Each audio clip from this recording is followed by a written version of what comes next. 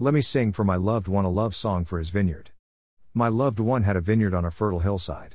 He dug it, cleared away its stones, planted it with excellent vines, built a tower inside it, and dug out a wine vat in it. He expected it to grow good grapes, but it grew rotten grapes. So now, you who live in Jerusalem, you people of Judah, judge between me and my vineyard. What more was there to do for my vineyard that I haven't done for it? When I expected it to grow good grapes, why did it grow rotten grapes? Now let me tell you what I'm doing to my vineyard. I'm removing its hedge, so it will be destroyed. I'm breaking down its walls, so it will be trampled. I'll turn it into a ruin, it won't be pruned or hoed, and thorns and thistles will grow up. I will command the clouds not to the vineyard of the Lord of heavenly forces is the house of Israel, and the people of Judah are the plantings in which God delighted. God expected justice, but there was bloodshed, righteousness, but there was a cry of distress. Common English Bible. God is the owner of the vineyard. Israel and Judah are the beloved. The Lord graciously chose them, gave them divine promises, and set his steadfast love upon them. God sang over them with affection and took care of them. The Lord God put time, effort, and love into the relationship. God anticipated good things, looked forward to a bright future, and expected a flowering of justice and righteousness from the people. It didn't happen. The relationship went sour. Nothing but rotten grapes. God builds. God gives. God sustains. God destructs. God takes away. God ends it.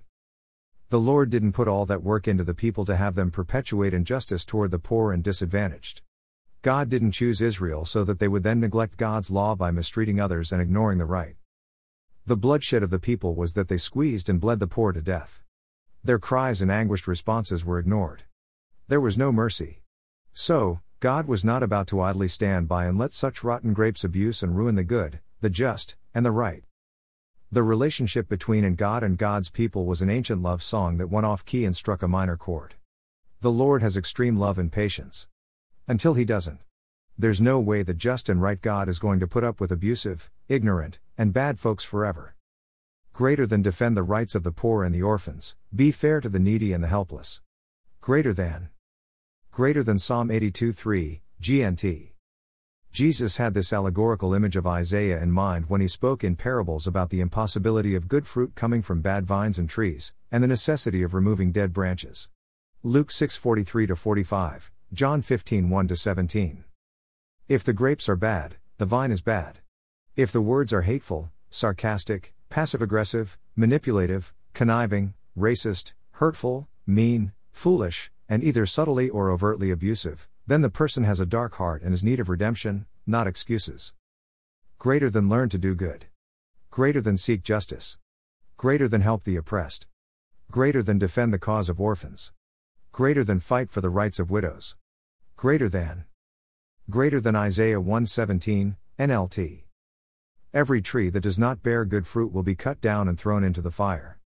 The wicked heart will not be able to speak ill of others and act hatefully with impunity forever. They will be called to account for their abusive words and actions, whether overtly violent, or subtly undermining. The righteous heart, however, shall experience divine pleasure and reward, as if the careful construction of helpful and building up words with loving deeds wins first prize at the great heavenly fair for their plump juicy grapes. The good person loves and does not hate. They are so far from harming anyone that they even pray and wish well for their enemies. They pray for blessings on those who curse them. There is an honest striving to speak good words to everyone, regardless of who they are. The upright heart thinks the best of everyone and holds nothing over someone else's head. Such a good heart condemns no one, leaving all judgment to God alone. It is patient with the most exasperating of people, praying they might come to their senses and become spiritually healthy. The righteous are able to use their speech to admonish their neighbor with care and affection. They freely forgive, happily give, liberally encourage, and use their tongue to speak words of life. Indeed, their speech is wise, humble, full of grace, and above all, loving. The just and right person uses their hands and feet to build good things for others, especially the most vulnerable and needy among us. They willingly meet needs without bitterness or with a begrudging heart. If there is a problem with words, it will not do to simply change the speech. That's because it is a heart issue. And the heart must be willing to change and be transformed by sheer mercy. If there is an issue with actions, it will not do to merely enforce a change in behavior. That's because it's a heart problem. And the heart desperately needs to acknowledge sin and repent from evil. Fortunately, God is the expert on renovating dilapidated hearts and performing effective heart transplants. Oftentimes something needs to be destroyed for a building to be erected. There always needs to be a death before there can be a resurrection.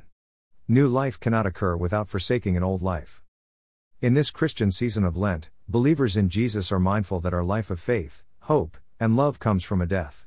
So, we journey with Jesus along the road of suffering, up Calvary, and are crucified with Him so that we might rise with Him. This is the way.